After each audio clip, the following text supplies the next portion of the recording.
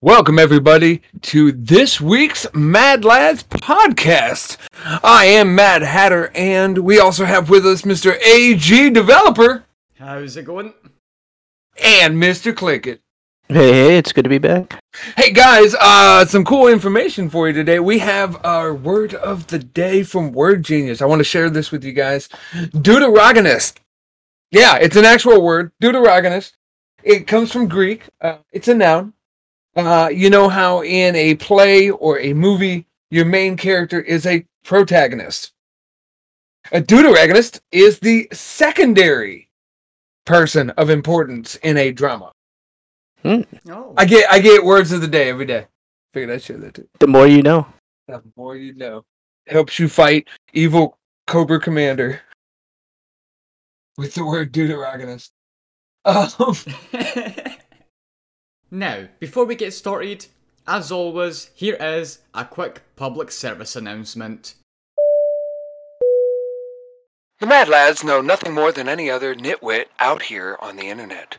We try our very best to discover the truth through random, insane discourse about random crap.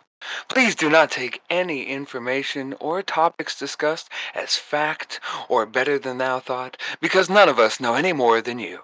Please be warned, if you are under the age of 16, you may want to check and make sure we don't fucking cuss too much. Thank you, and enjoy. How are you guys today? You guys having a good day? Good week? Oh yeah, absolutely amazing. Oh yeah, definitely. Fantastic. Good. Now, our main topic being cinema. And specifically, not only things like movies we like and stuff, but really how the movie and cinema has changed, not only for the moviegoer via just regular evolution, but also COVID and other stuff, and how movie filmmaking, cinematography seems to have changed, not always for the better. So with that being said, I know you guys did some homework. You guys told me you did some homework. What movies did you watch, AG? I've watched actually quite a few. Watched both the Hellboy movies. We don't talk about the remakes. Both Pacific Rim movies. The one remake isn't really bad. It's just not the same. It's not the same. It feels so different. It doesn't feel like It's very Hellboy. different. I don't like it, but it doesn't make it bad. I just think if we'd gotten that first, it wouldn't be a bad movie. Anyway, go ahead. Sorry. Yeah, so it was both Pacific Rim movies. I rewatched Pacific Rim 1. Had no idea they made a sequel, so I watched that. Shawshank Redemption, The Green Mile, Whiplash, the first XXX movie, and Dread, the remake. Oh, you went all over the place. Old, new, different genres. I love it. What about you, Click It? For myself, this was just what I've been watching recently before we even had this type of homework because, sometimes you just want to check out what's on Amazon Prime and maybe catch up on recent cinema. Sure. So I watched Cruella. That was a good one. Kingsman 1 and The Golden Circle. I watched both of those. Is that the prequel Kingsman? The original and then the second one that came out. Yeah. Well, there's actually 3 now. Oh, I didn't know that there was 3 now. There's 3. Nice. Just whatever is on Prime, that's pretty much what I had access to. Doctor Strange, the first one, because the next one is coming out this year. Avengers Infinity War, as well as Endgame. Spider-Man No Way Home, because that's finally available on Amazon Prime. Yep. Shang-Chi and The Legend of the Ten Rings, and that's pretty much about it for what I've seen recently. So you stayed pretty superhero, really? Pretty much for the most part, just because, there are other movies that I do enjoy, but I feel like I've watched them either to death, like Fight Club. I absolutely love that movie. The Matrix trilogy, and so on. I do want to bring up The Matrix in this discussion here at some point, because it corresponds with one of the things I want to touch on, and I'm going to start with it. How to word this? So, we all look back at 80s and 90s and go, classics. If I go Devil's Advocate, right? We all know what that movie is. It's a fucking classic. If I say Shawshank Redemption, everybody knows it's a fucking classic. But what makes these movies classics? If they were made today, so much would be changed, they wouldn't have their feeling. I'll give you a prime example. Shawshank Redemption. There are things said in that movie regarding race that now would either be over-extremized, they would just be made to be so poignant that scene's about the race, instead of the fact that black people were segregated and treated unfairly at that time is just part of the time. Now everything seems to be pointed at that being a problem. Okay? We know it's a problem. We don't need it shoved in our face all the time. And then also feel that, like, for instance, the rape scene, right? The way in Shawshank, how they went about visually and storyline-wise playing with the idea, saying kind of what's going on, but never going, he's getting raped. But nowadays, I feel that subtlety is missed in a lot of movies, a lot of shows, and they just get right to it. Maybe that's because we're all a little blinded, but I feel that nuance, that storytelling, showing the woman's ankle, not the whole leg, is sometimes hotter. That whole concept, I think, is lost nowadays, except in a few places. What do you guys think about that? Yeah, where it's implied and less is more. Like, you kind of have to read the whole scene and be fully engaged to actually know, like, what's going on. But nowadays it would seem like, oh, wow, he's just not, since it wasn't overtly shown to me what the hell's going on, you know? Yep. Yeah, I think especially with, like, Shawshank Redemption, there was a lot of scenes where it's kind of really subtle messages that they're trying to send across. Like, for example, the rape scene, you know, they're showing kind of what's happening, but you don't know exactly what's going on, and you've kind of got to look at that scene and read into it and take back from it, oh, he must be getting raped. And another thing about as well, the race stuff you were talking about, the Green Mile. It was another thing. If it was remade today, there is no way it would survive because of some of the things that are said about, like, one of the main black characters and stuff like that. And it was just, at the time, that's how it was. Well, and if you notice, any movie in that genre that deals with race relations, they focus on it.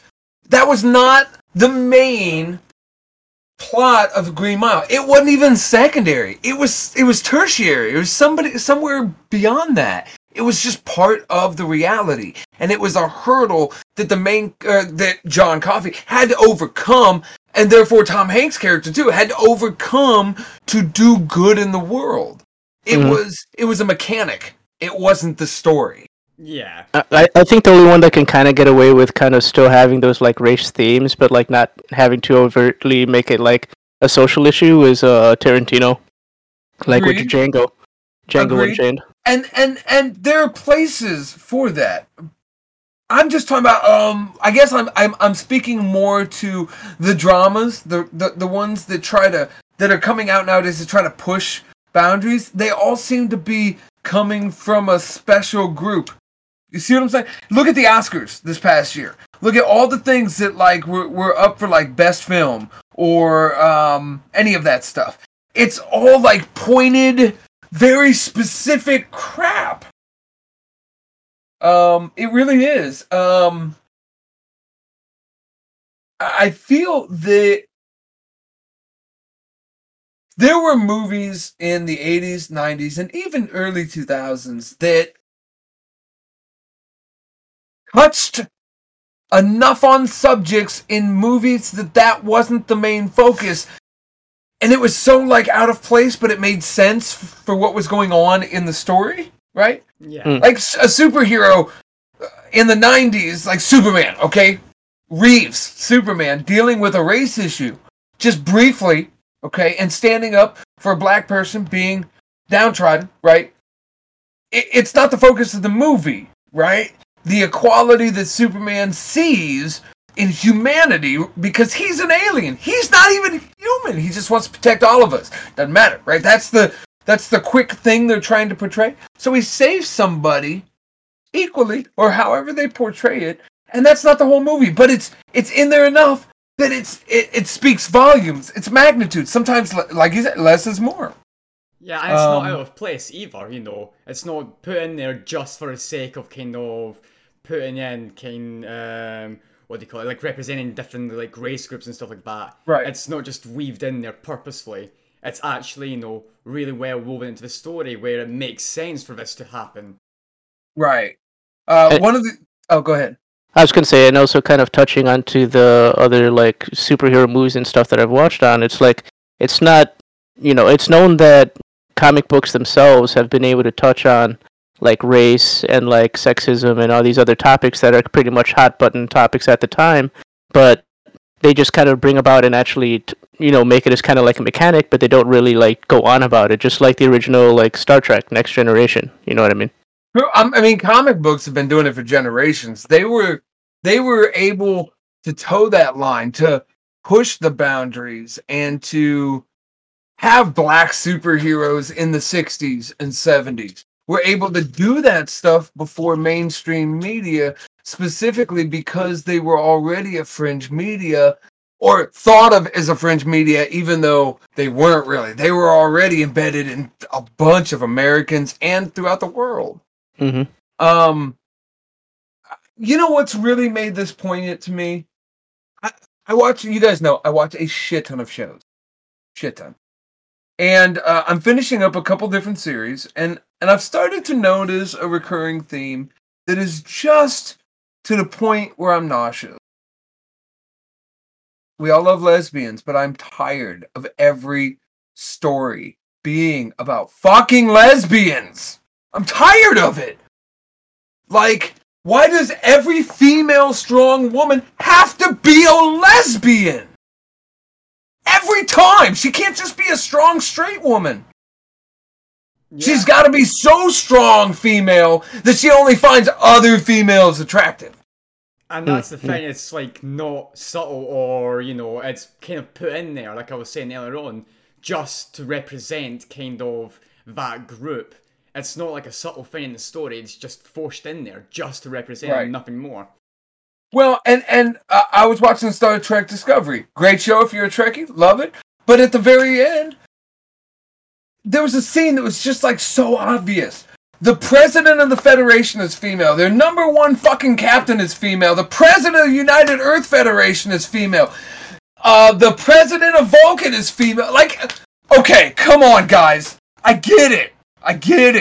Female power. But diversity works always. Always. If you're gonna be diverse, there needs to be the same number of men, too. It's just getting, really, shoved down our throats. And I wish people would stop focusing on that bullshit and focus on good storylines. I'm okay with lesbians in the story. I'm okay with women in power. That's not what I'm talking about. I'm talking about every woman in power. Every woman being a lesbian. I'm tired of it in my shows, in my movies, in everything. It's fucking everywhere. Yeah, movies you just start, like you were saying, focusing on the storylines and less on the politics. Yeah, I just don't want... It's not important. And the fact that a woman has sex with another woman is not integral to 90% of the stories in which it's present. Doesn't matter. Who cares? Who they're having sex with. They're trapped on a spaceship running from aliens. I don't care. It doesn't need to be part of the story. It doesn't need to be the focal point. I don't need to know. I don't even need to know that Bruce Willis has anybody he's having sex with in Die Hard. Don't need to know, don't care, not part of the story. Doesn't need to be part of every female story either. I guess that's it seems to be so everywhere. Law and Order, fucking fantasy shows, movies, dramas, everything. Just so fed up with it. And this is coming from somebody who fights for gay rights. I'm just tired of it. Because everyone's just coming out with the same thing over and over, just trying to shove it down their throats, yeah. Yeah. I don't... when Legends of Tomorrow started, DC's Legends of Tomorrow, half of the cast was male, and half the cast was female. Now, 80% of the cast is female, and even some of the guys, it's just like something's like I don't know. I just see it in too many shows. And again, I don't want to make it sound like I'm anti-female rights. I'm not. I'm for equality. The problem with feminism is that it died 20 years ago. Any feminists now don't want equality. They want equity, and there's a difference. They want a leg up. They want to be treated as equals until equality is an impairment to them. Give you a prime example. Women want equality, but still, to this day in the U.S., if a police officer is called to a domestic disturbance, there is a way greater chance that the man is going to jail, regardless of the actual circumstances, than the female. Even though statistics show that when violence has occurred in domestic disturbances, almost 78% of the time it's instigated and perpetrated by the female. You know why? Because the female feels that she's not going to get hit back. That's why we have trained men not to put their hands on females and to not even defend themselves. Now, I'm all for equality, but it works both ways. If you get to hit me in the face, I get to hit you in the face back.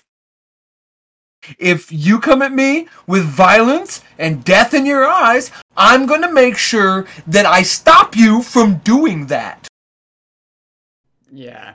It's that simple. We need to get away. If we're going to be equal, we need to get away from allowing men to be abused and women to not be stopped. There needs, and this accountability doesn't just come privately in the home. I'm not saying men punch you women in the face. I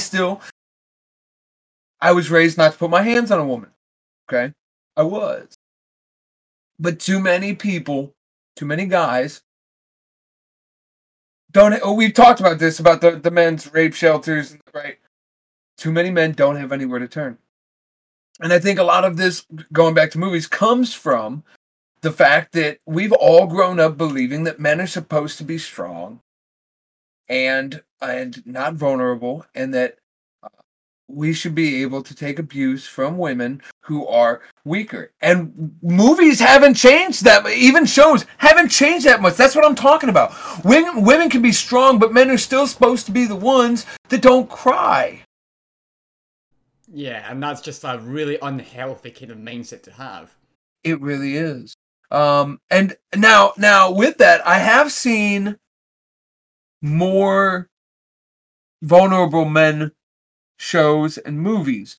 I do feel, though, that they are in usually drama categories, things that you got to be into that to watch. I would like to see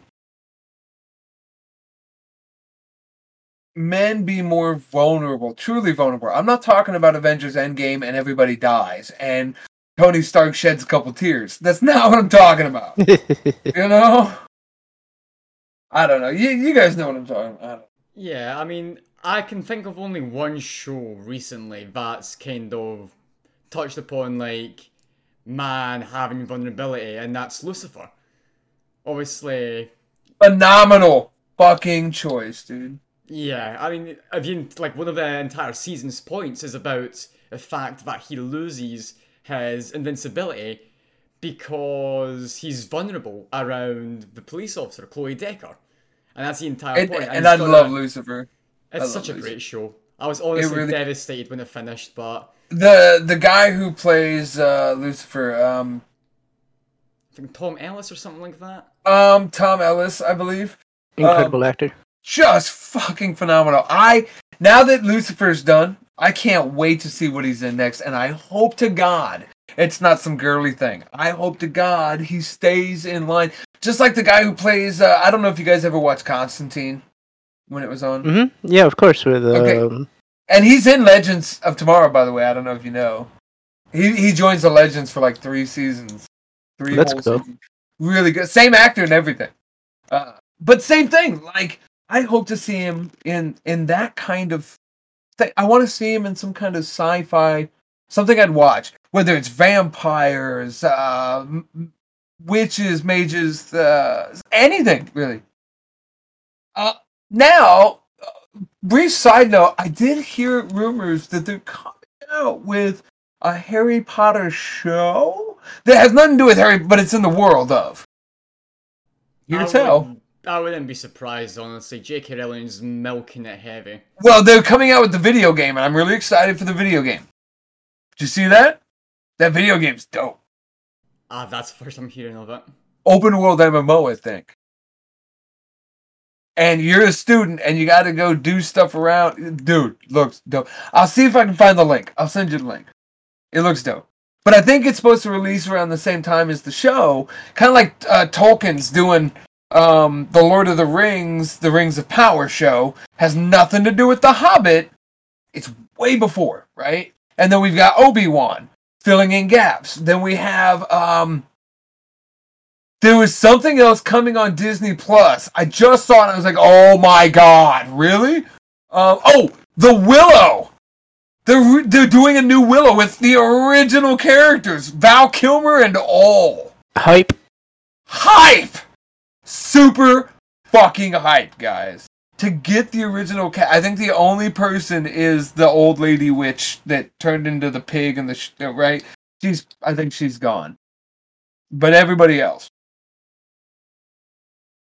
So, okay. Now, to talk a little bit about us as moviegoers. Because we do influence the movie industry. I want to talk a little bit about cutting the cord to the theater. Because I'm one of those that would prefer to stay home than go to the theater. Yeah, I'm with you on that one. Well, sometimes go to the theater. Like I said, we have exceptions, yeah. Well, we have IMAX here, so I will go to the theater for Star Wars. I will go for that kind of epic, the Warhammer movie I would have seen in theater. Epic movies where I want a sound system that would break glass in my house. Then yes, I will go. But you know what I hate? Why did you bring a 3-year-old here? Shut your fucking kid up. This is rated R. The fuck? Go home, right? Oh, and trust me, I'm an asshole in the theater. I will tell someone to shut their fucking kid up. Just like that. I will stand up, turn around, tell them to shut their fucking kid up. I pay good money for this horse shit. Shut them up. Yeah, like $27 a ticket, that baby's gonna get popcorn in their face. Yeah, I will dump my entire $7 soda all over that fucking baby. Because you're the only one that thinks it's cute right now.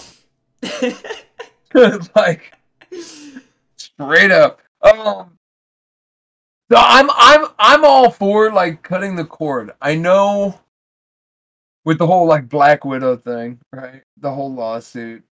I know it's not, actors don't like it, especially when they've been promised ticket sales. But to be honest, as an actress or actor, why are you taking ticket sale like a fucking regional band selling tickets at a bar? Why are you taking 2% of the door?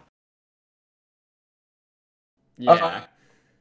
But even those perceived value of like supposed ticket sales will also influence if something actually gets a green light or not these days, because not so many people are going to the movies unless it seems like either a big ticket or it's an independent project where they're just funding it themselves because they feel like it's good enough to be seen.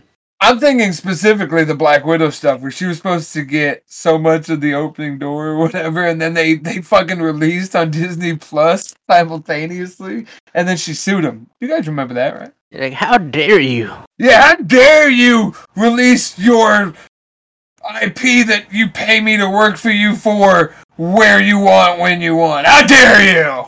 Like, I don't know. Like, here, again, like, you're an actress. You're a AAA actress, and you get a piece of the door? Do you get a piece of liquor sales, too? Yeah, I know. I don't understand why you even put that in your contract. I would have been like, look, this is for her. She'll never listen to our podcast, which is probably good because she'd hate me, and I think she's a fine actress. I really do. I think this was just a big snafu, And I guess if things were written down in stone, I'd be kind of shitty too. I mean, it is what it is. But at the same time, I don't know if I go public with me being shitty. Just me. But my thing is, the problem wasn't that they released to Disney Plus simultaneously. The problem was you negotiated a shit contract. Because I guarantee you, Harrison Ford negotiated that he got paid $15 million and he doesn't give a fuck where they release it at. Yeah, he's like, I'm just going to get it up front. I'm not going to care about royalties and imaginary numbers that don't even, you know. He said, the only thing I care about is you kill my character and you never talk to me again. That's what he, like, girl, you need to negotiate better. They want to keep doing movies with you, so you go, this is what I'm getting paid. You know? I don't think know. we're just hoping for a bigger payday. That's what it is. Because obviously, ticket sales, if it does really well, she's thinking, oh, I might get paid a wage of 25 mil to do this movie. But then ticket sales, if I get a percentage of that, I might be in for a much bigger payday. You know what I mean? Just trying to really just... You remember what assumptions do, right? They make an ass out of you and me. Which is exactly what happened when she went public with a lawsuit regarding missed box office sales. Okay, so, like, I got a fix for this. And this is the same fix that I have for the NBA and the NFL and anybody else who pays athletes and actors exorbitant amounts of money to do what they're supposed to love to do in the first place. Okay? You pay them by percentage. Right off the top. Just that's your contract. I'll hire whoever. You get a percentage of the fucking the net income. Well, profit. Some people have tried that. I was actually watching a thing about that recently. Some people have tried that. Technically, most movies in Hollywood don't make a profit because of how they do the accounting to make it look like it's made a massive loss. Oh, I know. But see, kind of the reason that. it doesn't work is people are corrupting the system. So you fix the system and then you put it that way and it works. Amazing. So like give you for instance, Mark Hamill gets 4%. Fucking Harrison Ford gets 6%. You just percent it out. 0.20% of $42 billion is still a lot of fucking money. Yeah. I'm just saying. So the actors only get paid as good as the movie does. Okay? Same thing with the NBA and NFL. Same thing with NBA and NFL. You get signed to a team, you only fucking get paid what the fucking ticket sales and the pay-per-view sales are worth. And then it motivates the actors or actresses to then hype up the movie themselves and get more people into the seats. Or just be more into the movie itself. I don't know. Like that's I don't know. We need to rethink. I don't think that actors, actresses, and sports athletes should be paid millions of dollars. You want to get paid millions of dollars, you better do 20 films this year. Yeah. And good ones. How do you make it fair? Because otherwise they're just getting paid all these millions for like doing one movie a year, and then they can if it's a good movie. You know, you spend years making the Star Wars film, right? And it grosses. Let's say, I think one of them grossed like 32 billion. What was it? The one with Ray, the very first one with Ray. One of them grossed a lot of money, right? If you're only getting like 1% of that. That's a lot of fucking money! That's a lot of money, yeah. You know? And so, if you only release one film every 2 years, how can you not survive? Exactly, yeah. Now, far be it for me to tell someone how to make their money. But we as American people need to realize that we're the ones paying these people. And we should dictate how they get paid. Yeah. Because currently as it is right now, it makes no sense, and all of them are just trying to take shortcuts and stuff like that to try and etch more money. Because at the end of the day, the rich just want to get richer.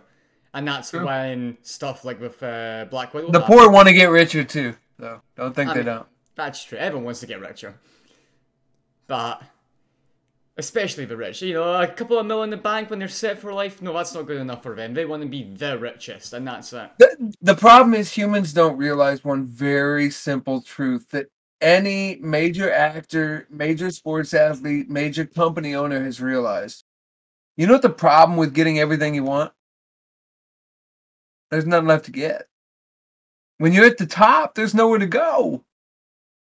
There was an actor who was on some random small podcast I was listening to, and he talked about that. He said, you know, he had just gotten clean after years of fighting addiction and alcoholism and stuff.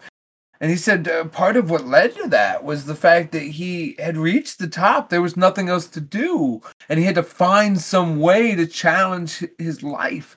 And what he ended up doing was destroying a lot of it. You know, burning bridges that took him a lot longer to rebuild than it did to pour the gas on.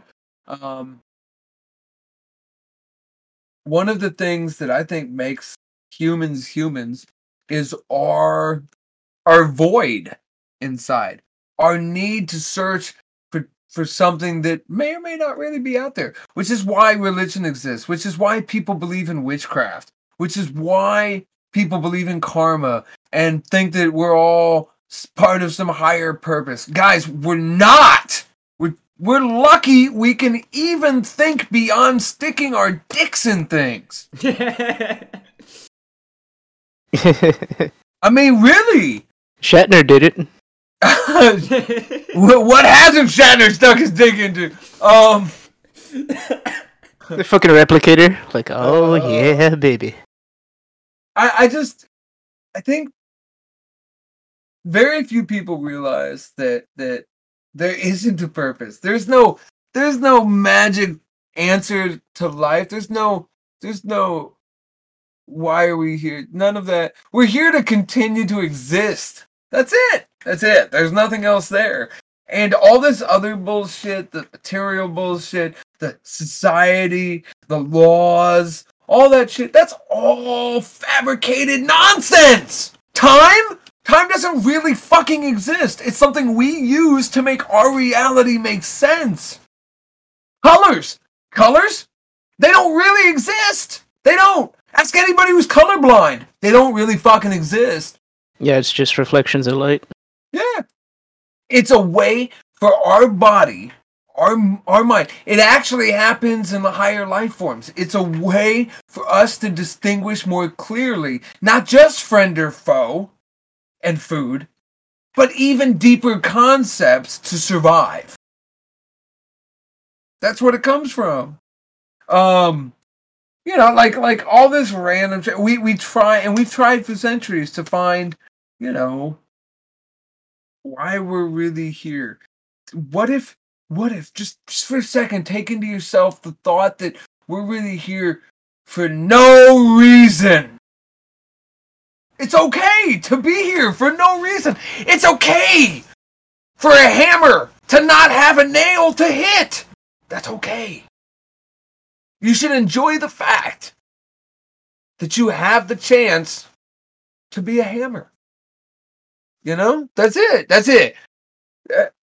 The purpose of life is to enjoy it. And not because some overarching God, alien, or anything tells you should. Because it feels good. Yeah. That's the whole concept of right and wrong. It's something we've decided. We've decided that.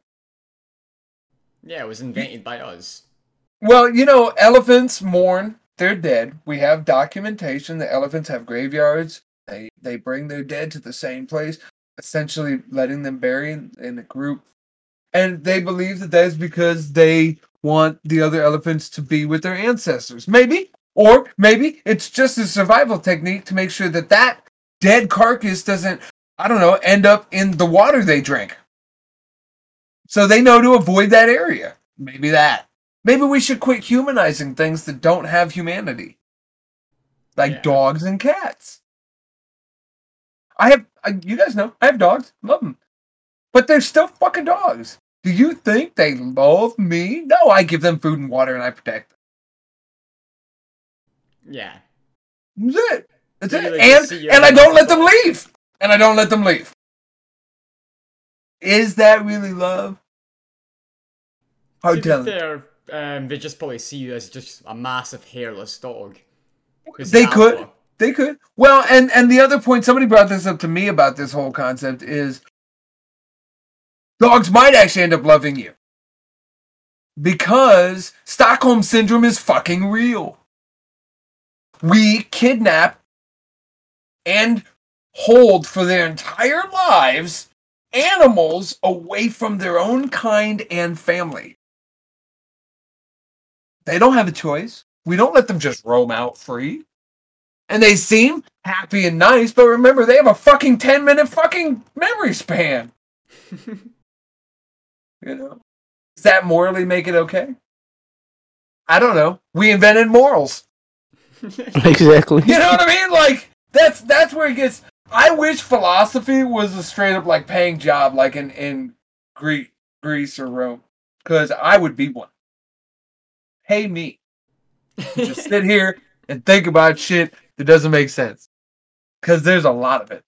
Modern day philosopher, Mad Hatter End. Right.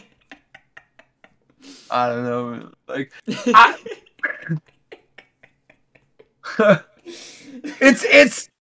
I think about this shit all day. This is what goes on in my head on a regular basis, randomly, while I'm at the computer delivering mail. You know?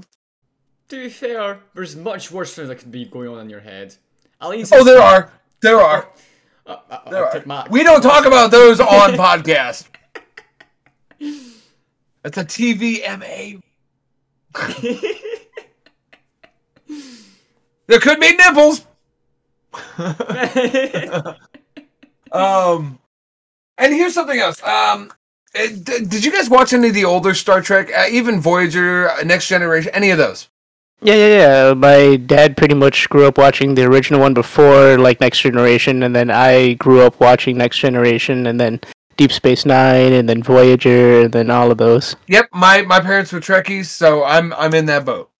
Hell, I go to sleep to Next Generation sometimes. Just nice, it's comforting. Next Gen is my favorite one. It's Picard's the shit, which is why I like the new Picard. It's phenomenal, by the way. I don't know if you watched it. Highly recommend if you haven't. And I'll have to look over those links on Discord. Yeah, I was just about to say, the one with the Z that AG shared. That's the one you want for it. Well, that's the one I've been using for all the movies. Dude, it's got some of the best quality, hands down. But something I've noticed, we used to have every show. Think back to that time, Click. I'm sure your parents also watched MASH. Yeah, that was my cue when to go to bed. Like, whenever that MASH theme came on on Fox, just like, okay, like, sleepy time. Okay, but so MASH, Star Trek, Stargate. I can think of a bunch of different ones. Stargate's beautiful, underrated. Even some non-sci-fi ones, right? I can think of a bunch of different ones. Episodic series. Well, you notice that doesn't even exist anymore. The only episodic series are things like The Office. They're comedies. Parks and Recreation. You know what I mean? Everything or like else, maybe The Flash or something, but nothing. Well, even The Flash. That's a season thing now. They have a story going through the whole season that has little sub-stories throughout every episode, but they're fighting a main boss through a whole season instead of like think back to any of the Star Treks. Every episode was its own contained thing with the same characters every episode. Makes sense now. And why they did that partly was because originally they didn't know when they were going to be canceled, and two, the idea was that humans couldn't absorb more than so much of a story at a time via the television. I still think that's fucking true, by the way. I just look at kids today. Good dead giveaway. And I watch a lot of TV, and I'm saying this. So, I think we've lost something with the death of episodic TV shows. The ingenuity to write a 48-minute start-to-finish story that feels longer. That feels like an entire story. And then you feel like there's some conclusion and like something was actually achieved, but that's still main stories going on even after the episode ends. Well, and it also means that when some kind of written story or over arc spanned 2 or 3 episodes, it was an event. Like Picard and the Borg. Such a good arc. Right. It was the last 2 or 3 episodes of one season and the first 2 episodes of the next season. It was a big thing. Now, that flair is lost because you spent all season getting to the end of this one tale. I don't know. I feel that's missing. We need more episode shows. Yeah, because it's like now they're giving you less for more. You know what I mean? Yeah. Like 100%. Now, that's not to say I don't enjoy Vikings, Raised by Wolves, Game of Thrones. You know, these shows that have huge, long stories. I do. But not everything needs to be that. Exactly. Just like not everything needs to be about lesbians. Not everything needs a strong woman. Strong women are great. Can I have a weak woman in a show? Just once. It'd be nice. All she wants to do is cower in the corner and cook some shit. That's sexist as shit, sorry. But I mean, there's our spicy take for a day. Yeah, video is scary. Let me go just cook some shit and come back. I'm scared right now. I'll go make the team sandwiches. I don't know. I'm just tired of it. Can I just have a mediocre woman? Just somebody who's fine with being in the background, typing some words up. I've been watching a lot of, like I said, the DC Legends Tomorrow, and they've been doing a lot of going back to 1940s and 50s, so the girls have had to do a lot of, like, being secretaries, or they went through a thing where they were going through World War II, and this is kind of based on historical stuff, but they tweaked it. So back in, like, 42 and stuff, when they had sent all the men to go to war, but the women stayed home and worked the factories, right? And they were going through the, we can do it, we can save, you know, we've all seen the woman, you know, with the arm up, right? And some of the women, the black women were segregated and reserved strictly for janitorial and cleanup, but that they would sneak tools out of the actual workshop that the white women worked at and were fixing stuff behind the scenes so that they could make the planes on time, but nobody knew it. Now, this is kind of based on true story. This actually happened in a factory. Now, Legends Tomorrow changed history and all that shit. But, and made it black women's empowerment led by lesbians. Right? No joke, like 100%. Oh, fuck. But yeah, dude, like the whole last season of that show.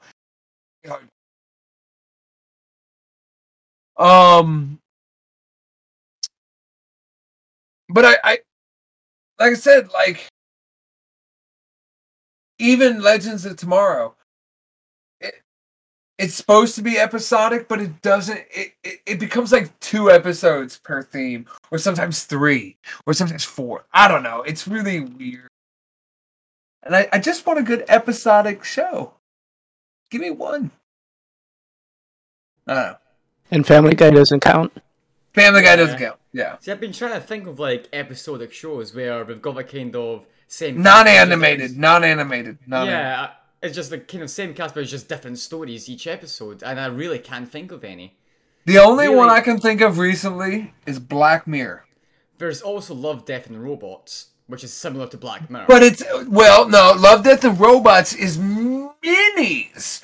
They're in a congregation of different artists doing different stuff based on specific theme. Yeah, it's That's inspired by Black Mirror. different.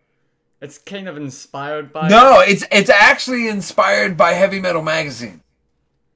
Is it? I'm pretty sure I read somewhere that we were inspired by Black Mirror somewhere. I think It may have that, been one of the episodes then. That I was think, inspired by yeah, one of the episodes was inspired by. Would you count shows like Chicago Fire or ER episodic? I don't watch those. It's hard for me to. Oh, okay. Because basically it's like the same cast and crew, almost like Scrubs, and they kind of Well- deal with something for like that episode at the time, but you know, and then it they moves kind of on. move on. Well, Yeah. you know, you could almost say Law and Order, but the problem is, have you watched it recently? That's no longer true. Yeah, they have a case every episode, but sometimes those cases take 2 episodes, and that used to happen very rarely, and now it seems to happen 2 or 3 times a season. Yeah, Yeah, normally just there's squeezing and always- milking it out. Sorry, go ahead, AG. Yeah, no, sorry. There's always also a story in the background that sticks Yeah. throughout all the episodes as well now. Olivia Even Benson's worried about doing this for the entire season. Yeah. And like if you start watching it like halfway through the season, you don't understand what's going on because there's a story they're talking about. Even though we're solving a completely independent case for that episode, there's a story they're mentioning and focusing on as a lead plot that happened back in the first episode that's been coming on. Yeah. So you're right, it isn't the same. No. And I think we also first saw like another example of like the episodic, like dying in as a genre, like in the show like Dexter, for example. Yeah. Good call. Good call. Hannibal also. Did you ever watch Hannibal? Not myself, but I can catch up with it. Dude, when you watch it, remember that this aired on public television. Like ABC, NBC, CBS. This wasn't Fox. This wasn't FX. This was standard catch over the fucking broadband television that Hannibal fucking aired on. There were scenes. There's a scene where somebody made a crucifix out of humans parts, and they show it, and they walk around it, and they have like close-ups, and I'm like, oh my god, they're gonna get canceled. And they didn't. They got signed for a 2nd season. Like, it's so fucked up. Like, watch it. It's amazing. And the guy who plays Hannibal, was that Mads? Was that Mad Mikkelsen? I think it was. Yeah, it was Mads. It was Mad Mikkelsen plays Hannibal Lecter. Dude, he's so good at it too. That's like, speaking of, sorry, quick point, Law and Order, Vincent D'Onofrio, Law and Order Criminal Intent, fucking phenomenal. Yeah, see now I kind of want to give it a watch. What, Hannibal? Yeah. Oh yeah, it's really good. Really good. When you mentioned the human crucifix, you had me sold on that. Yeah, it's on Amazon. You can watch it on Amazon Prime. Oh, perfect. And if not, I'm sure it's on Z. Yeah. It Yeah. probably will be, yeah. There was another one that I thought was just phenomenal. What was it? And it was all due to the main character, the actor who played him.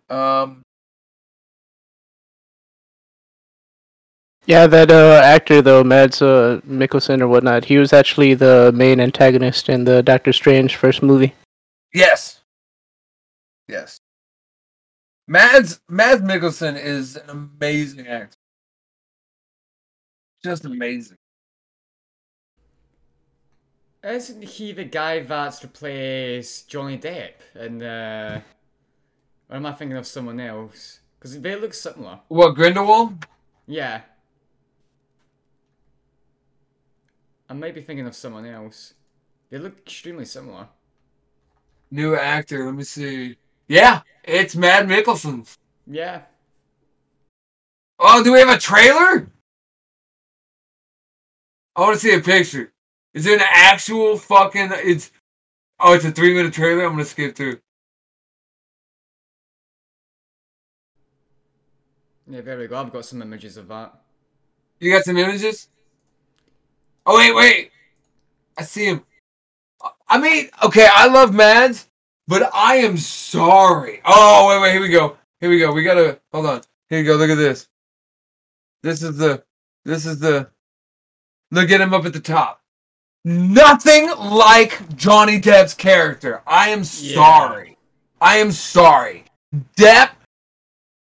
Depp's Grindelwald made me feel like he was a danger.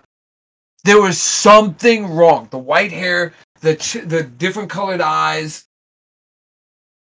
It feels... I don't know. I mean, his acting in that as well was pretty fucking good as well. You know, he kind of felt anything you need to feel, and this, you know, he doesn't look the part like you're saying. Maybe his acting can make up for it, but... I'm sure his acting can, but it just breaks me. Like, this whole thing with Depp really irritates me. Goes back to what we were talking about. She beats the shit out of him repeatedly. There are multiple police reports about her beating the fuck out of Johnny Depp.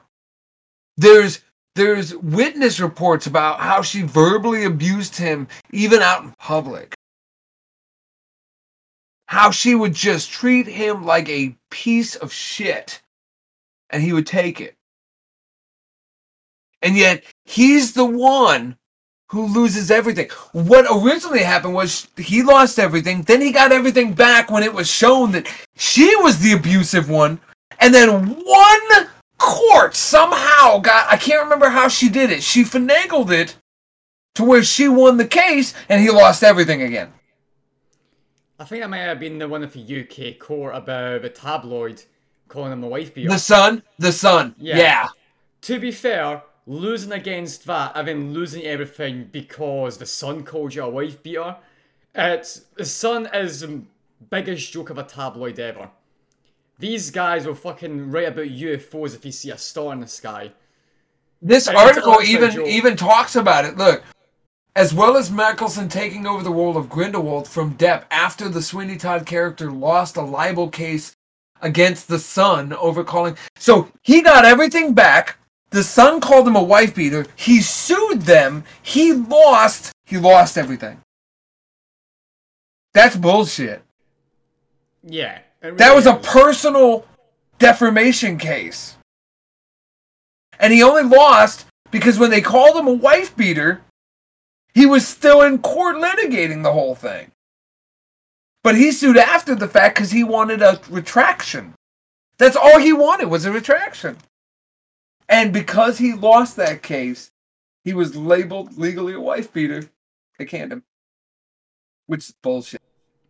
But to be fair, the Sun, they're literally just outright lying at times in their articles, so... You know, I'm surprised he lost against them. I honestly am. Yeah. Because the Sun, honestly, they will just outright lie. Anything to get clicks and newspaper selling. Absolutely anything. If the kind of people that say fucking Jeff Bezos walked down the road and sneezed, they'd make it out that he started a pandemic or something like that. Freaking cloud chasers. Yeah, pretty much. They're one of those tabloids. Absolute disgrace and a joke. Hopefully if he wins the original case, then he can re-sue him and get a retraction done. You know, appeal it. I'm reading, I'm sorry. Go ahead, continue. Yeah, and maybe if he can get everything back. Because obviously the entire... sorry? Yeah, but it also kind of goes, like, regarding the whole Johnny Depp thing, it goes full circle into what Mad Hatter talked about beforehand, about, like, you know, when the cops show up, 9 times out of 10, you know, one person is favored over the other. you know, in regards to like men getting abused, like their cases pretty much get swept under the rug.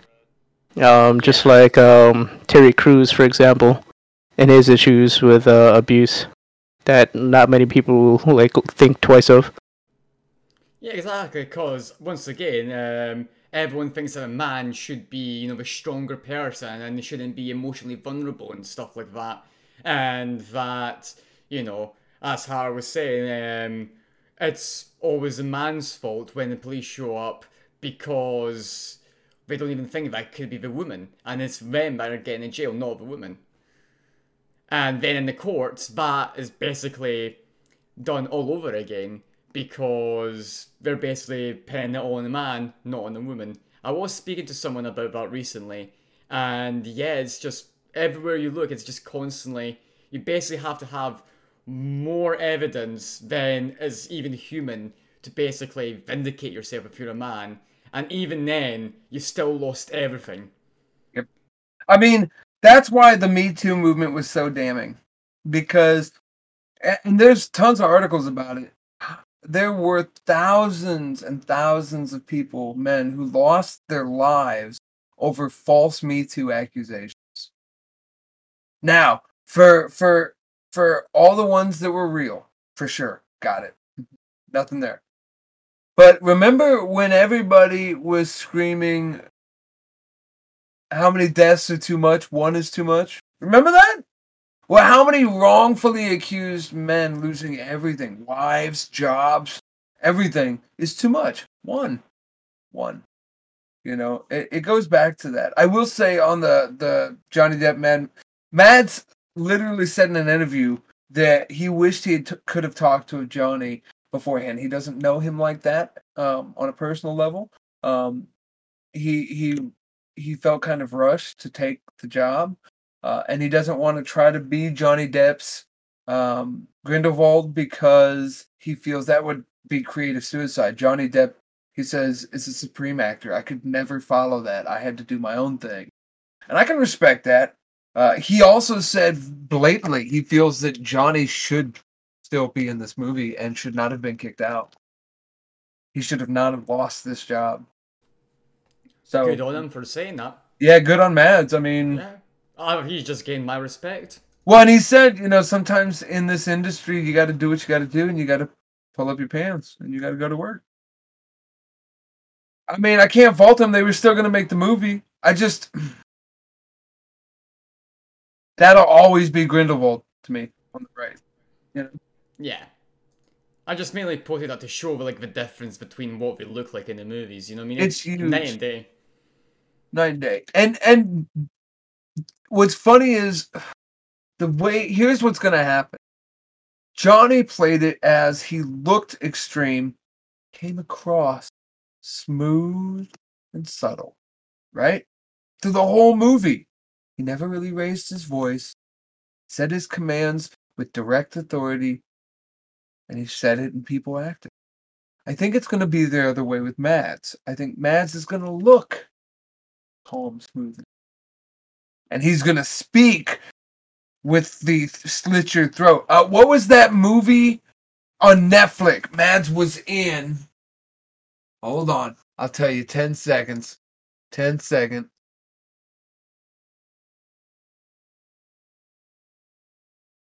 Polar. Did you ever see Polar? Polar. Yes, I have seen. Oh, that's a. Is that Polar Express or just Polar itself? Polar on Netflix. Polar, yeah, just Polar.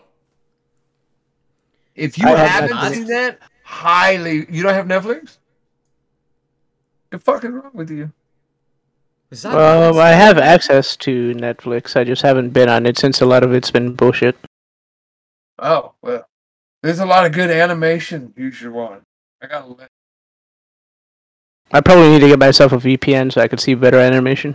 No, you can just go Crunchyroll now. Crunchyroll and Funimation are the same thing now. I am currently in shock because I've just realised that it's Mads playing as the main character in Polar. I honestly had no idea. You didn't realize that? I did not realise that. Oh my god! Dude, he's so good. I was thinking, I recognise the actor. I just can't quite place where. Well, now I know. And we've lost so many good actors and actresses recently. It's good to see some of the new ones coming up, like Tom Holland. You know, I'm not a huge Spider-Man fan, but I do like Tom Holland. I do.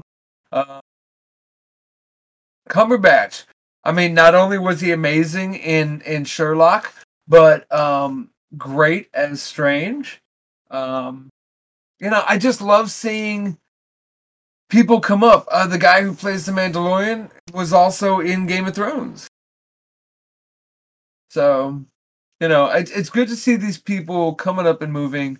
I watched an You're fantastic interview. actors. Oh yeah, I watched an interview with the guy who plays Ragnar Lothbrok in Vikings.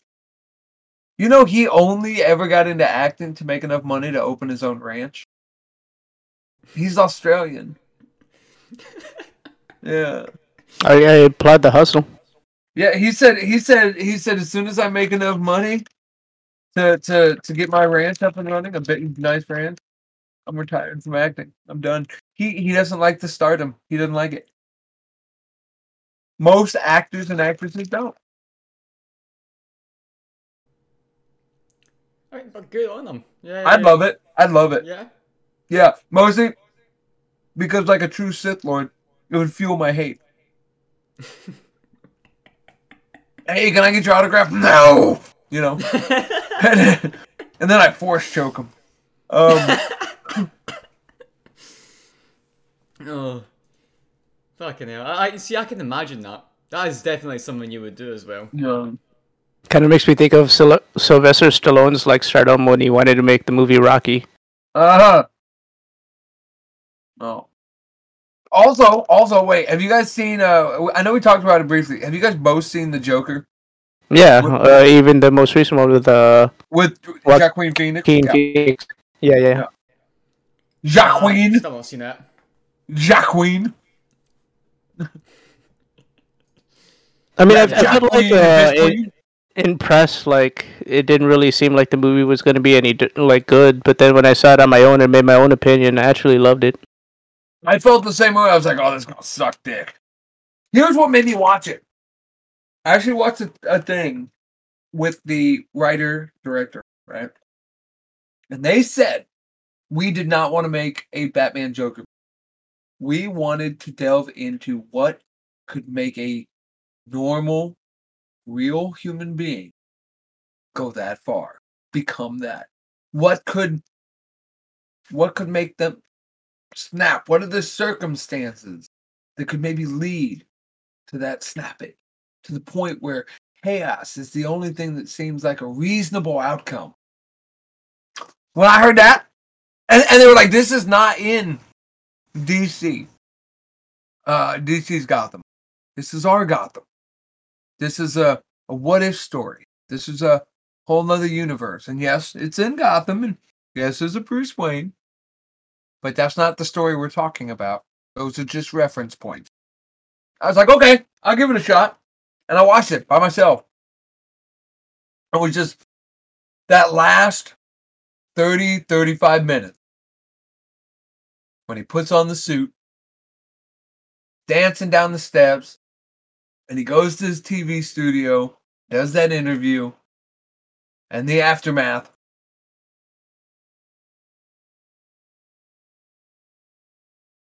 Build up can be everything. Mm-hmm. A slow burn movie is great if the explosion at the end is catastrophic. You I love know? the slow burn. I do and I don't. I hate a slow burn that poofs at the end. Oh yeah, then that's disappointing. It's like edging for no purpose. Yeah, it's edging. Exactly. It's edging and getting walked in by your mom. Just ruins the whole plan. Or maybe it doesn't, you sicko. Then it ends up like Grandma's Boy. Yeah. I'm coming. Oh, I need to watch that movie again. Another classic. So fucking good. Speaking of classic, you know what? I just watched it with a couple people on Discord, a Free Guy with Ryan Reynolds. Reminds me of Grandma's Boy in a lot of ways. Not obviously the main story, but the beat at which the movie plays, you know? I think that's what it is. You know what it is? And I think I just discovered something that nobody's really ever talked about. Some of the good upbeat movies that we love, whether they're Captain What's His Name and the Planet of 1,000 Solar Systems. You remember that one? There was like the Fifth Element sequel, but it wasn't. Hold on. Yeah, you guys know what Fifth Element is.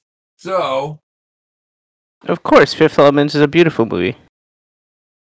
Big bada bing and it's fucking everything. called. It's called. It did get a sequel. It's called. It's called. Hold on.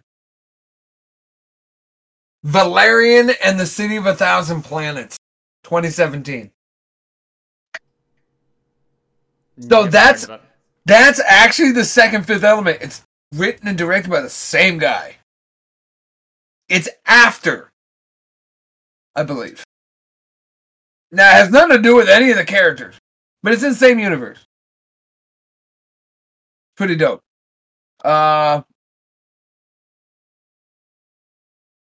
So I would highly check out Valerian. Let me see if I can figure out where it's. Yeah, see, one of the movies I recently watched, I had actually never heard of until YouTube and its ever almighty powerful mystique decided to recommend me one of the movie clips from it, and that was Whiplash. Never seen well, it actually. Yeah, it kind of on the surface it looks really boring. It's about a musician who's trying to become one of the greats. I said, you know what, I'll watch the first half hour and see where it takes me. Ended up sitting there about 1.5 hours later, absolutely amazed. It kind of seems like it's going to be like a really happy movie about this guy who's trying to like practice really hard and to become this great musician, and he does it. In reality, it's a psychological horror. It kind of toys with the ideas of like how your minds will take like stress, how you will react and you'll change as a person. Got something for you. Got put something for you everything guys. Here you go. into- You're welcome. I'll make sure to get a watch later. Thank you. Yeah, dude, phenomenal good time. But yeah, it was kind of like about, what if you put everything, like, completely break off relationships just to practice, have a teacher who's incredibly, like, toxic, where will you end up? And, like, the ending of the movie isn't even like it's portrayed as a happy ending, but it's not. Because he gains the respect of a teacher, but then you kind of go, you'd think that's a good thing, but that's not a good thing, because he's now broken inside. He's gave up on his family, gave up on all relationships to achieve greatness. It's About honestly, time. there's so much into it. He should have dropped them losers long ago. Honestly, it's really good, and kind of the ideas it toys with and stuff like that. About how far is too far. There's some really good thinking movies out there. There really are. I could name a whole list of shit that's worth checking out, but we don't have that much time. See, what were some of the other topics, movie and cinema related, I wanted to touch on? Do you guys think that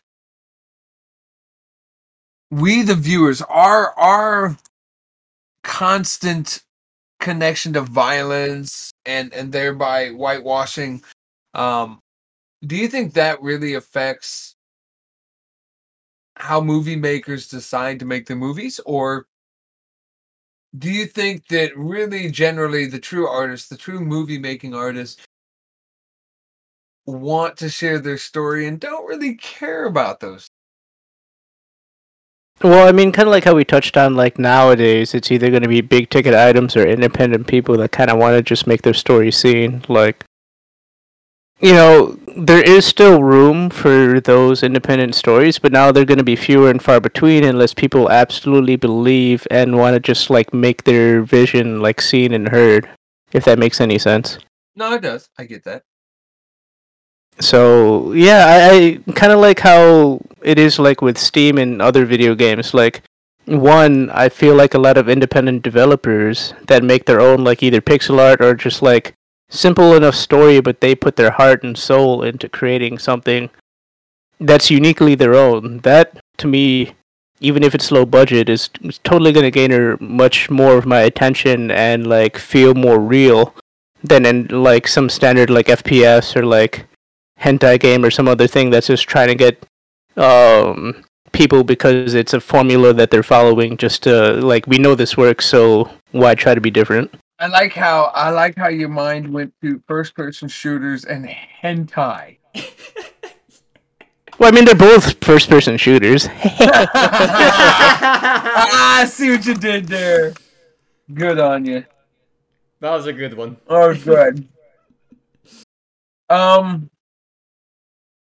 Well, with that being said, I think it's time for some current events, don't you, boys? Yeah, I'm down. We can go ahead and change gears. I'm all for that. That's what my stream's all about too. I'll start with the easy one, and that's Cain Velasquez, former UFC heavyweight champion, recently arrested for attempted murder, among other charges. Due to a failed justice system, a man was recently released from jail. A man that had molested Cain's little girl an estimated 100 times or more. When the law failed, is when Cain acted. Cain, I wanna pull this up and actually read you exactly what he did. Oh, I'm gonna pull that up too, because an ex-cop offers a unique perspective on the whole case. So we're gonna.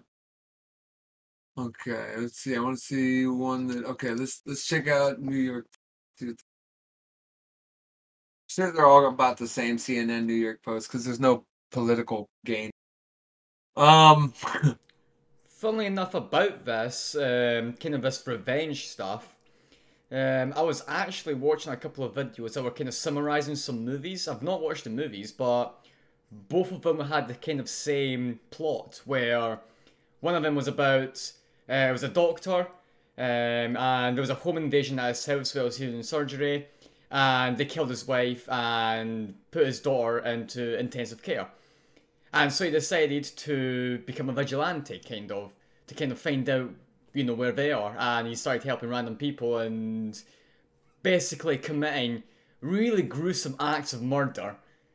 But it was he was hailed as a hero because he was doing it with a reason to like someone was about to shoot an innocent woman because they stole a handbag, so he came in and decided to blow his brains out instead and give a handbag back, and then eventually found the people who... Not gruesome! If he ripped off his arm and beat him to death with it! Yeah, it was made in the movie. It was portrayed as gruesome. You know what I mean? I'm kind of paraphrasing, but yeah, he was basically just doing it to find who did this to his wife and daughter, and eventually, that's kind of how it ended up. And the other one was there was a guy. It's one of the famous actors. He stars in Mechanic. I think it's called Mechanic Reloaded or something like that. That dude, I forgot his name. Bald guy. But yeah, so he's basically working for a criminal organization, and they're doing a hit on a van, and he's one of the crew beats him to it, and they end up killing his son, who was in the car waiting for his dad. And so he decides to gain revenge by joining up the company and kind of stopping the robberies. And then eventually, when it comes to actually when he like Volsvat crew decides to take him on, he kind of enacts his revenge. It's kind of the same thing, kind of revenge stories. And I think that actually links back to this quite well because it's something that we all say we do. Yeah. We would do. But how many of us would actually do it? Right. Well, here's the story. Cain Velasquez was arrested for attempting to shoot a man charged with molesting one of the fighter's close relatives. It was revealed on Tuesday. Velasquez was aiming to shoot Harry Eugene Gouliart when he opened fire on a car occupied by Gouliart and two others Monday. The bullet allegedly struck Gouliart's stepfather instead. Gouliart, 43, had been arraigned Friday on a felony counts of a lewd and lascivious act with a child under the age of 14. The newspaper reported Gouliart's accuser is a relative of Velasquez. The newspaper said, citing court records and sources, the child was abused by Gouliart at his mother's daycare center where the suspect also lived. The alleged sex abuser was granted supervised release despite objections from California prosecutors. Velasquez was charged with the attempted murder. The man he shot was expected to survive, police said, as they released a mugshot of the retired MMA fighter looking smug and satisfied. There is a comment from Amador Rosales. We're all fighters. What you see on television is us beating people up, but we're humble. And Cain Velasquez has always been a humble guy. In defeat and victory. I've never seen him once in my entire life here ever throw a fit, ever once. Not once a tantrum, nothing. He's not an angry guy at all. Yeah, but, you diddle my knees, so I'm fucking gonna kill you. Yeah, and regarding the case, once the justice system has failed, even though he took things into, his own hands, I feel like what other options do you have in the world? Just let the world keep taking a shit on you, or are you gonna fucking enact what you feel and seems like appropriate justice? And there's been other cases like this around the world where they've taken similar cases and just thrown it out because they saw that the person was actually in the right. So what? Are you gonna shed some tears for some fucking sexual assault? Somebody that's probably gonna do this again if given away with it, Yeah, exactly. For them, they've gotten away with it once. What's stopping them from doing that again? Yeah, and the way that we have double jeopardy rules, it's like now they might be just immune to just abuse as much as they want to. You know what I mean? Yeah, and it's not right. That's kind of like a failure of the justice system at that point. Yeah. Well, and an ex-cop offers out that, if his lawyer is any kind of lawyer, crime of passion, probably get low sentences.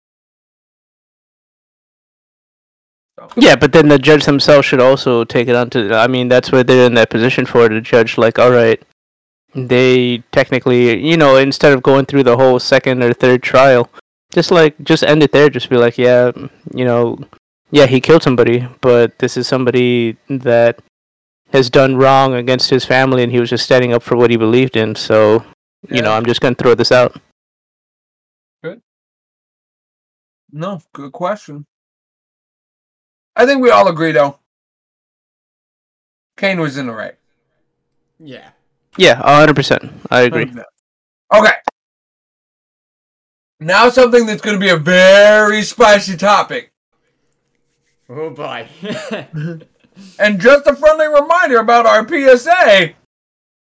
We don't know shit. We're just talking. Okay. Leah Thomas, a.k.a. William Thomas, a swimmer who has transitioned, more respect, lots of respect, but seems to be breaking all the female records. Now, there's a lot of discussion, debate. I know we all see this topic on our Facebook and our Twitter. A lot of people think that this isn't right. And then you have people standing up for them. Now, here's the problem I see, just on basis of what I've seen. And this is not my personal opinion, okay? Because I do have a personal opinion about this whole situation, but this is not it. But if I'm looking objectively at the arguments that I see, yay or nay, on this subject, the people who have a problem with her beating biological women have valid, sound arguments. Sound very calm, and have thought this through. The people who think this is not a problem basically shame anyone who doesn't agree with them, come with no rational arguments. I've only seen a handful that do come with facts and a rational side. One of which I'll bring to you, okay? Because I like to look at both sides of this, and I want to look at all the facts. So, I'm going to pull up here real quick. That way I know I'm talking truth. Because you see what I posted. Now, that's just a quick meme. Okay, I didn't verify the information you see right there. It's just I posted it so we could talk about this whole time. Now, what I have pulled up, and I want to make sure that this is the exact same person, because William Thomas, not a very,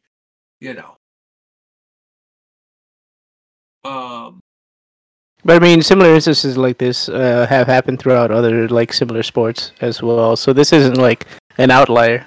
This is actually an occurring trend. True.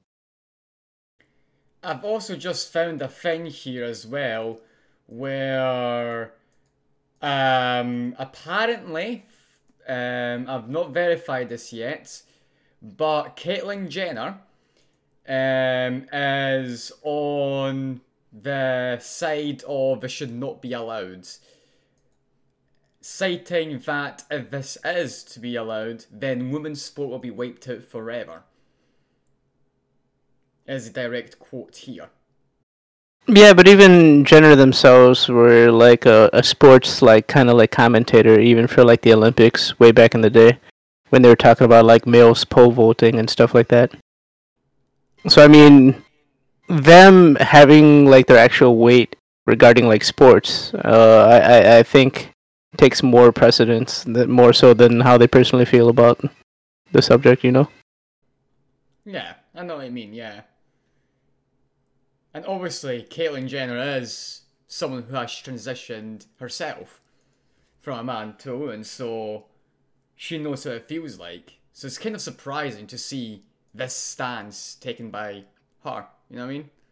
Well, that current stance that you just mentioned seems like a stance that actually makes sense, having known both sides. You know what I mean? Not just someone that's weighing in by their emotions, but that's my 2 cents. Okay, I'm reading this story, and this brings up a lot of good facts. And this is what I want. I want to look at the facts, and then we can come to our own conclusions here.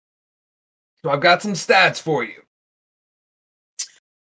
Okay, so a University of Pennsylvania's women's swimmer named Lia Thomas, who used to go by Will as a member of the men's swimming team, is smashing records and has many wondering if Olympic superstar Katie Ledecky will soon be losing races to a transgender competitor.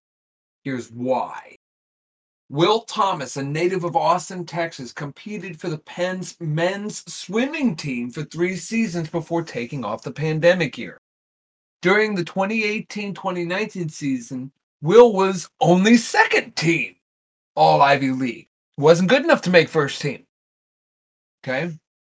And in 2019-2020, Thomas competed in only 4 of Penn's 8 regular season events total. Okay. Matter of fact, Will Thomas last competed for the men's team November 16, 2019. Okay.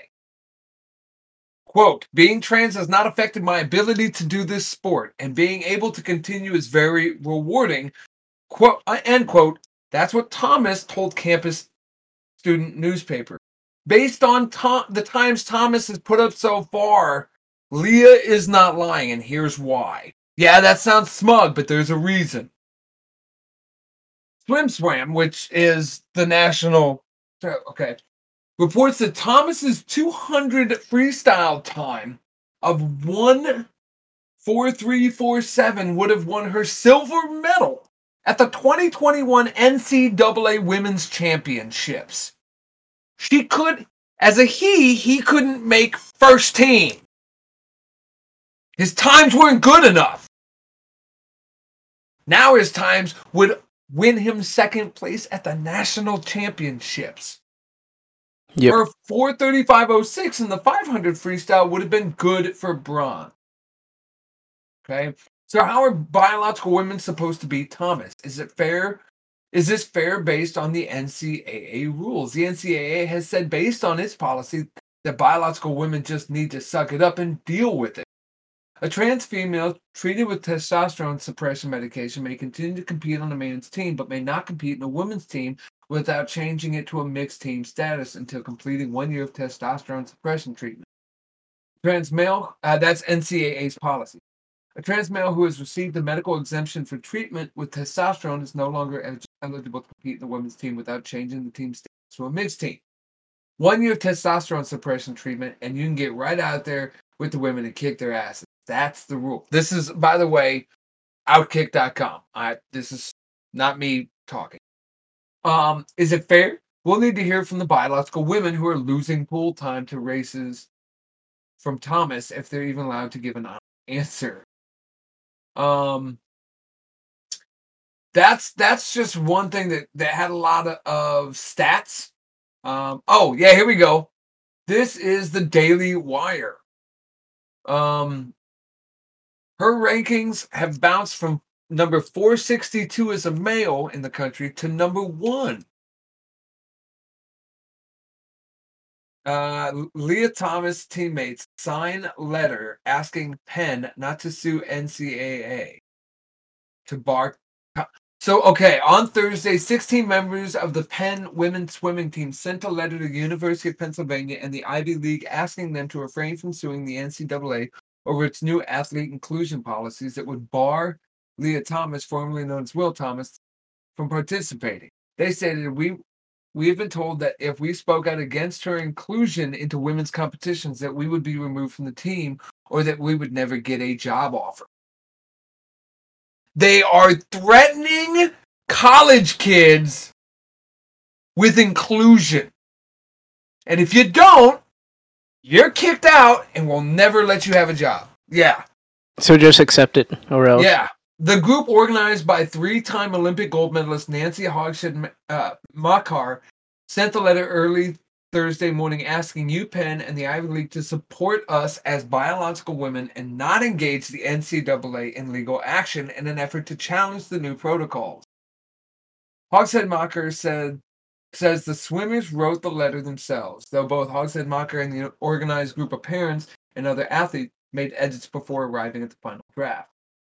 In the letter, the swimmers note biologically Leah holds an unfair advantage over competition in the women's category, as evidenced by her rankings that have bounced from number 462 as a male to number 1 as female. If she, Thomas, were to be eligible to compete against us, she could now break Penn, Ivy, and NCAA women's swimming records, feats she could never have done as a male athlete.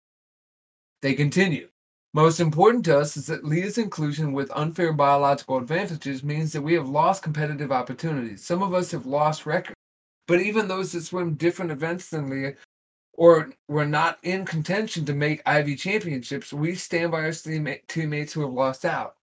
It is often felt like Penn, our school, our league, and the NCAA did not support us. We have dedicated our lives to swimming. Most of us started the same time Leah did, as preteens. We have trained up to 20 hours a week swimming miles, running and lifting weights. To be sidelined or beaten by someone competing with the strength, height, and lung capacity advantages that can only come with male puberty has been exceedingly difficult. See, this is what we're talking about. It's not... To add to this as well... go ahead. So, this article from the Sport Bible, trans swimmer Leah Thomas allegedly bragged about how easy her race was. And to quote it from here, speaking to Outkick, one of Thomas's swimming teammates claimed that she had said, "That was so easy, I was cruising." The teammate also detailed how fellow competitors would often be left in tears when coming up against Thomas in the pool. They feel so discouraged because no matter how much work they put in, they're going to lose. Usually, they can get behind the blocks and know they out-trained all their competitors and they're going to win and give it all they got, she said. Never having to go behind the blocks knowing no matter what, they do not have the chance to win. I think that is really getting to everyone. Usually everyone claps, everyone's yelling and cheering when someone wins a race. Leah touched the wall and it was just silent there. When New Pen Swimmer Anna finished second, the crowd erupted in applause. I mean, and that's the thing. Like, I don't want this dude, this female, whatever they are at the moment, because the new rules from NCAA mean that Leah could no longer swim. She hasn't been taking her hormones for a year. That's the point. She still has a huge unfair advantage, even with the hormone. It's too late. She grew up a boy and went through male puberty. You don't fix that afterwards. Caitlyn Jenner's shoulders will always be like that. Yeah, you can't really fix that afterwards. Right. And yeah, so exactly. we're just talking biology. We're just talking facts. We're not talking perspectives and fluffy feelings. That's not what we're talking about. We're talking about facts. And the facts are that there is, everybody.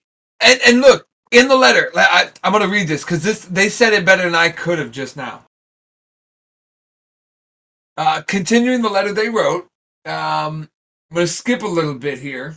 We fully support Leah Thomas in her decision to affirm her gender identity and to transition from a man to a woman.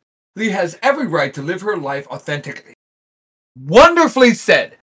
However, we also recognize that when it comes to sports competition, that the biology of sex is a separate issue for someone's gender identity. Biologically, Leah holds an unfair advantage over competition in the women's category. Let's see. The Penn women's swimming team has over 40 women, but only 18 of us are chosen to compete in the end-of-year culmination of our work, the Ivy Champions. Most important to us is that Leah's inclusion with unfair biological advantage means that we have lost competitive opportunities. Some of us have lost records. Continue. It's a pretty long thing, but I think we've touched on the big thing here. Yeah, where like your own personal gender identity and like how you feel and who you identify as, it's gonna have to be separate from what you're competing in, and regarding the actual talent pool of who you're going up against. Right. If you identify as male or female or anything else, they're above and below. Right. That doesn't mean that all of a sudden now everyone else's records is going to have to pander to your belief. Well, but it goes even further to the point where, okay, it seems that we've all forgotten, and Dave Chappelle said it really well. He has a trans friend, right? He got a buddy who's transitioning. But he point blank said to him one day when they were getting high, I'm still gonna call you my bro. It's okay, and I respect you and what you're doing and whoever you become. But at what point does your fantasy have to be played by me? And that's where it comes. I respect any. I know women that go home, take off their clothes, put on a collar, and are a dog all night. We know those women exist. We know those men that go home and throw on leather and put on a fucking thing with a zipper and do that all night. We know they exist, okay? They also know that it's not something you do in public, right? Exactly. Same shit here. There's a reality barrier, okay? So you can be a woman whenever you want, except in sports competitions, guys. Well, yeah, just like my one buddy would put it out there, he's another streamer friend of mine, and he's someone else that I also look up to, but he's like, if I'm out there with my family, and then you just decide to go make out with your partner in public, and I've got my daughter with me at the restaurant, it's just not inappropriate. It's not like I'm hating on you for your relationship and your decision, but there's a time and a place for everything. Right. It's like I'm only responsible for what comes out of my mouth. How you hear it is on you. I'm not responsible for you getting offended because something I said might touch home. Exactly, but like you're not going to be also at like the same like Cracker Barrel or something like that, letting off your favorite like political topics at the top of your head, and just expect everyone to just take it because they're out trying to have a good lunch. I don't know. I when I was younger, I used to go to fucking what's the? It's a nationwide chain. Golden Buffet. Yeah, Golden Corral. Yeah, Golden Corral. There it goes. Yeah. Okay. So we used to, after my tattoo convention, we take a bunch of us wild boys and we go to Golden Corral and just eat, and we would loudly tell dead baby jokes. Why not? Loudly. Oh, and then we had this game where we would invent new sexual positions and name them things. So like, I'll tell you, oh, we could lose the platform, right? But everybody's heard the one about strawberry shortcake, right? We all know what that is, right? Any guy has said it or heard it from their lewd guy friends. We all know what they are, right? Donkey Punch, Dirty Sanchez. We know what these things mean. Okay. So we would just like invent crazy shit and then give them weird names. I mean, that's how cannabis strains used to be named. Yeah. But see, our whole point was we would do it loud because like we're talking about like tattooed people from head to toe with like horns screwed into their head and like split tongues and faces completely covered and fucking, mohawks, and here I am in like a full suit, top hat, dreads coming out the back, in a fur coat, like, like it was just like the weirdest group, and we already knew we were walking in and being looked at weird, so we just like said, fuck it, let's go weirder. And let's be loud and obnoxious and just tip like $100 so they don't kick us out. Yeah. Like, I don't know, it's one of those things. Younger days. I'm older now. I don't need that much fucking attention. But it was fun. It was fun. I can imagine it, yeah. Yeah. It's like a good time.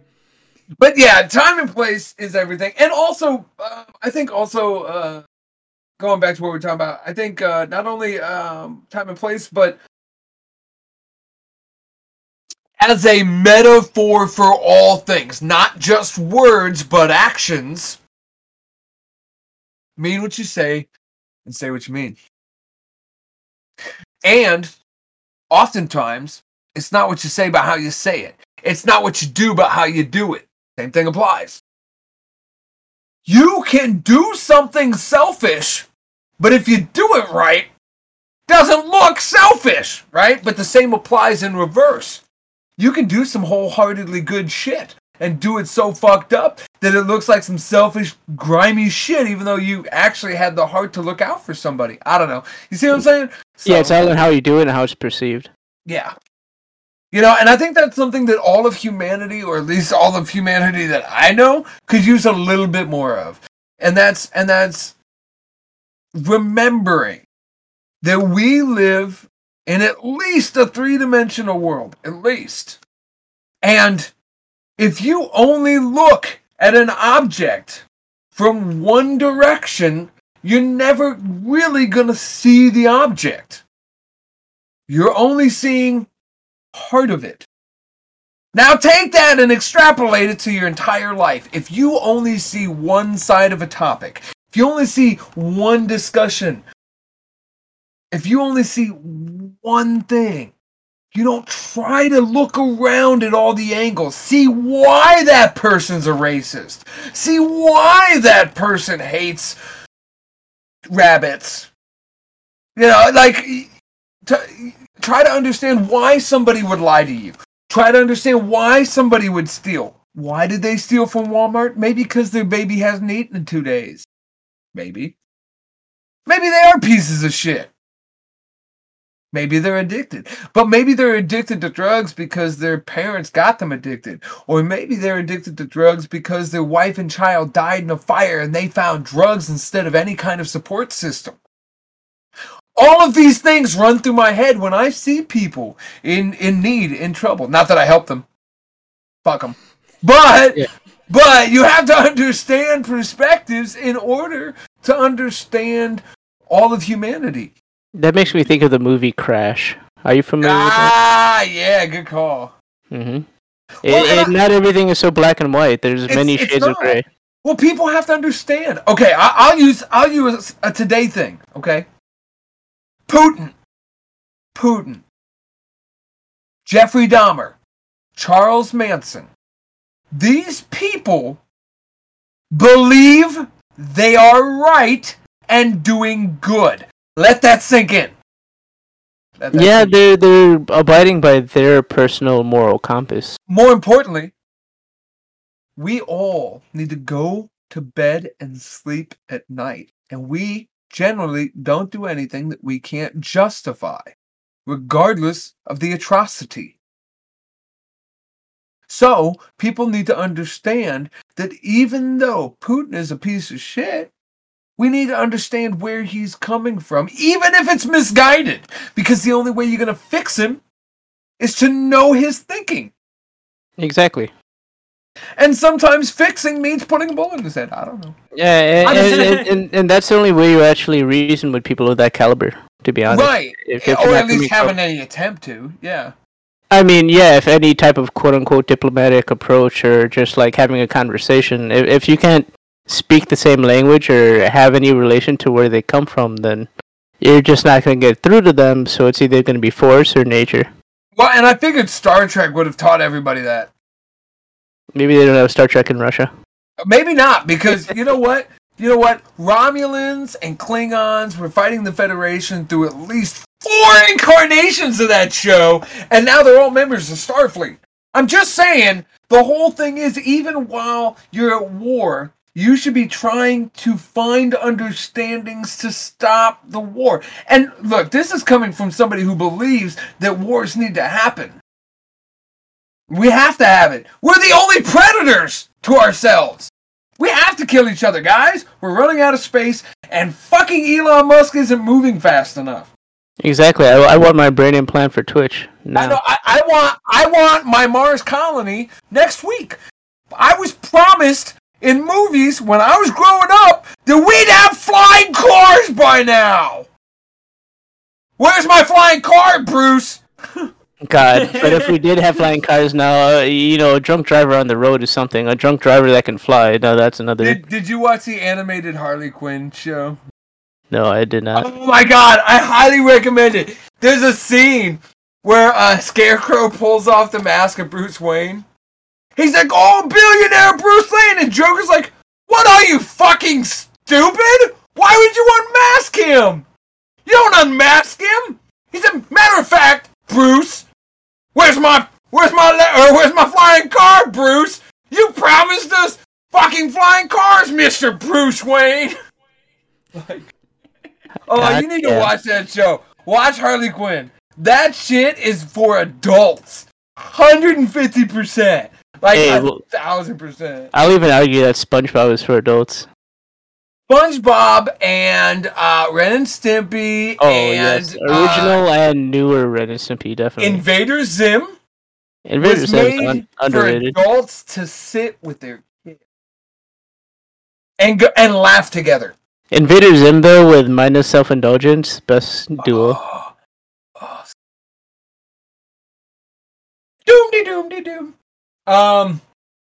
See, but that's what I love I'm singing the Doom song! TV shows like that, where when you watch it when you're young, you find jokes funny and stuff like that, you like the story, but then when you rewatch as an adult, you start to get some of the jokes and like some of the Pixar stuff. No, go farther. Go back and watch original Looney Tunes, Bugs Bunny, and shit. Yeah, they can't show that shit anymore. He's shooting a gun at an anthropomized rabbit who talks. He's hunting. The rabbit is basically a person, and he's fucking hunting him with a gun. A racist chicken tells a black cat how it is. You know, like, go back and watch that shit. Shit's gold, bro. And I'm not saying it's gold because it's got all these stereotypes. It's gold because it came from a time when stereotypes were accepted, understood, and realized. The reason stereotypes exist is because they're generally true. There's nothing else more to it than that. Are white people usually nerdy, weird, goofy? Most of my D&D groups are fat white guys. Have I had black and Hispanic and female and skinny guys? And yeah, of course, everybody plays D&D now. But it's generally fat white guys. Okay? One of the best DMs I ever had. Coolest ass black dude. And probably had just almost cooler dreads than me. Less shit in him, so not quite as cool, but close. He had really good dreads. We talked about it all the time, actually. You know, it's just I think we need to stop. I don't think there's such thing as racism, and here's why. We're all the same race. Last I checked. It's speciesism. Right? Because technically, all border collies are dogs, not all dogs are border collies, right? Just like square rectangle, yeah. All European descended humans all Europeans are humans. Not all humans are Europeans. We're species based on where our lineage comes from and the things we needed to adapt to that area. Right? So it's species. Yeah. It's genetic differentiation and evolution based on species. So there is no racism. You know why? Because if you think that we're different races, you're a speciesist. How about that? Last I checked. Fucking different like horse and a dog can't mate, right? Just checking. You know, I'm pretty sure I know a couple people with mixed kids. I'm just saying. They're not different creatures. We're all the same. We're the human race. And we need to start thinking like that. We need to start thinking about the fact that we're all in this together. We're all connected. And if quantum mechanics has taught us anything, we all started connected to begin with. We're all just fucking star shit anyway. We're the leftover cum of the universe. I mean, that's one way of putting it, yeah. We're galactic splatum.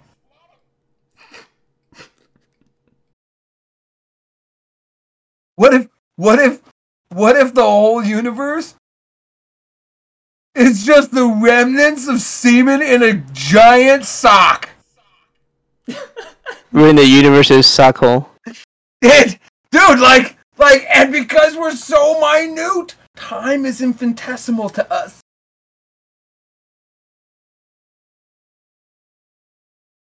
I'm gonna start a new religion. I've decided. You guys remember Hitchhiker's Guide to the Galaxy, whether you've read it or watched the movie or the shows or whatever? The Arkell Cecil religion, where they all, the one day the great Hanky will come and blow the nose and release us all. Yeah, it's all going to be about the sock getting thrown away. That's Armageddon.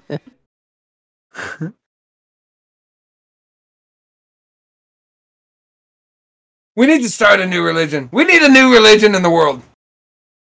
Hell yeah, tax freedom, let's go. Tax freedom. I mean, Flying Spaghetti Monster was pretty cool, but I think we can do better. We'll have to find it. I think we should have forums. I want to hear from you listeners about some of our topics. More importantly, right now, I want to hear, what should we name our religion? And what should it be about? We could Mad Libs it. Just fill in the blank.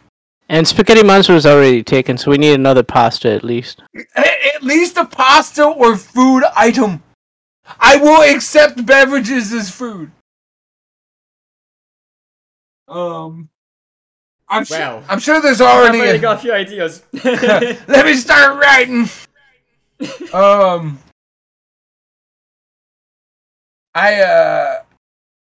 I've said it before and I'll say it again. I'm a firm believer in Darwinism. I'm a Darwinist. Anybody ever ask me what religion I am? I'm a Darwinist. What's that religion entail? Everybody that should die should fucking die. Like, what do you mean? Well, you know, when people do dumb shit and get themselves killed or put in situations where they die, like, I don't know, I'm gonna go climb Mount Everest. Well, you're probably gonna die. Yeah, I'm gonna do it anyway. Darwinism. Those people shouldn't continue to produce more people. See? World disasters happen, tsunamis kill millions of people. Those people shouldn't have more people. It's just, you know, Darwinism. Shit happens. Life sucks. Not everything's fair. And I'm okay with that. If it happens to me, I'll be at peace with it. I'm not excluded. My family's not excluded. I actually had talks with my Catholic mother about this shit, which is great. And one of the things that I mentioned to her on a regular basis is that she's gonna die soon. And you know, I always ask, is she religious? Is she Catholic? For fear of the unknown, for fear of death. And she has recently, you know, said yes, you know. And I said, I don't understand, because I believe in nothing after this. I'm not afraid. And she said, oh, you will be when you get older. No, I won't. My belief won't change. Here's why. I don't believe there's a fiery place. I don't believe there's a nice air-conditioned place. I don't believe those exist. I don't. It hasn't been instilled in you to make it seem like, all right, there's anything else beyond it. She tried. I fought my programming. I introduced new lines of code. I just. Here's my bottom line. If there's a God, if there's an almighty being, I don't believe he would use such base concepts like reward and punishment to teach his creation. That's something we do. It's not something they would do, in my opinion, if they're all knowing. If they're more knowing, whatever the case may be. I much prefer the concept of the Roman and Greek and the older gods that were fallible, that had human traits, because there was a realization that the gods were just as much from us as we were from them, right? That was the whole back and forth with Greek and Roman and even ancient Chinese, and we were all part of one. Ancient Egyptian, you know, it was all one mechanism. We were all connected. And I think subtly they all knew that they created the gods. And even though they gave the gods power, the gods had that power. That was the thing. The gods had the power, but they gave it to them through their worship. Many cultures talked about that, right? We even have movies about and shows about how gods lose the power they have because the worshippers don't worship anymore, Wrath of Titans, right? So this isn't a new concept, but I think it's one that's been lost in the new monotheism. God doesn't need us for anything except for money, obviously, because, you know, he's broke all the time. In most Christian and Muslim and Jewish beliefs, he doesn't need our prayers. But we need him so much that when we die, our entire existence is going to be there and sing his praises, according to them. This whole idea that we're going to go be with our loved one is not one that any of the established religions actually hold. If you read your books, guys, that whole concept is television. It doesn't exist. Nowhere in the Bible or the Torah or the Kabbalah does it talk about when you go to heaven, you get to hang out with your friends and do whatever? No, you're going to sing God's praises for the rest of eternity. Because that sounds like something I want to do. I don't even like singing my own praises for 20 minutes. And I don't even think God's been doing a good job. So, the fuck am I going to sing? Yeah, and I also thought it was pretty interesting how so many religions seem like they're like totally different sects, but like the main book that a lot of these basis like religions actually take is from the Old Testament. Like Judaism, no, it goes further. Stuff, here's something you don't learn about very often. Actually, the Old Testament and Judaism as a whole can trace their beliefs, and Muslims can trace their beliefs back to Babylon, to Zoroastrianism. Did you know, before Zoroastrianism, the idea of one God didn't exist until then? Never, in written recorded history, anywhere on the planet, did a singular deity ever exist, except until Zoroastrianism. Did you know that nowhere in the actual Bible is the Antichrist mentioned? Only once in Revelations and only in the letters of St. Paul. When that's New Testament. Yeah, in the New Testament. But never in the Old Testament. When they talk about anything leading up to what could happen if God gets angry again, Antichrist is never mentioned. You know where that comes from? Zoroastrianism. The idea of a set of commandments to lead your life? Zoroastrianism. The idea of the Son of God coming to earth and leading a flock of humans to a better life? Zoroastrianism. The idea of a flood wiping out humanity through God's vengefulness? Zoroastrianism. The entire Bible is literally, word for word, Old Testament, Judaism, Torah, everything, stolen from Zoroastrianism and Sumerian religions. There was a major religion before Zoroastrianism, and what happened is Zoroastrianism did what Christianity did to paganism. It enveloped the old religion. We don't even know the name of what it was, and it became what we know as Zoroastrianism. It starts with the idea of Enki and Enkiel. Do you know anything about that? Click it, AG. No, this is my first time hearing about it. This is Babylonian gods. And they talk about how these two came from the heavens on their chariots of fire. Now, I'm going to tell you right now, this steps really deep into alien shit, okay? Because there's a lot of correlations with some other shit that's been found, and okay? But I'm going to try to steer clear of that. Okay? We're going to just talk about religion because that's a whole different podcast.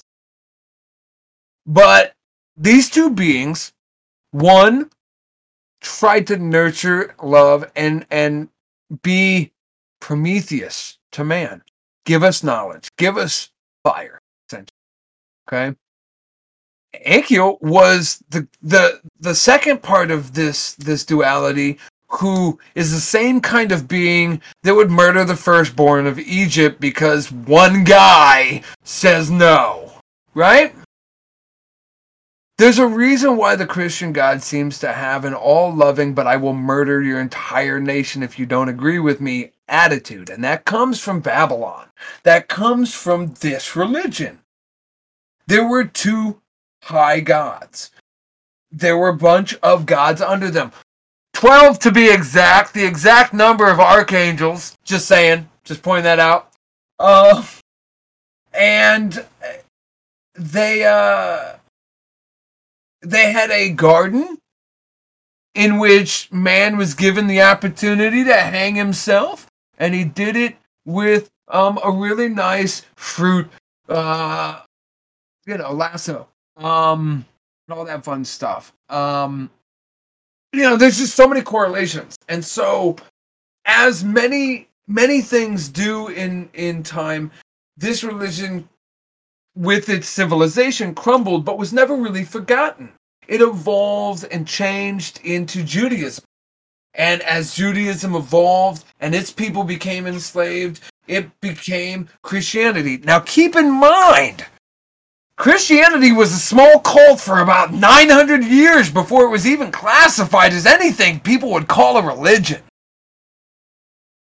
Seriously, people think that after Christ died, Christianity happened. No, it didn't. It was a small cult that nobody fucking believed in for hundreds of years. The church didn't start till like 700 or 800 AD. And people forget that shit. So, through this time, and I have a video I'll share with you guys on this so we can talk about this some other podcast.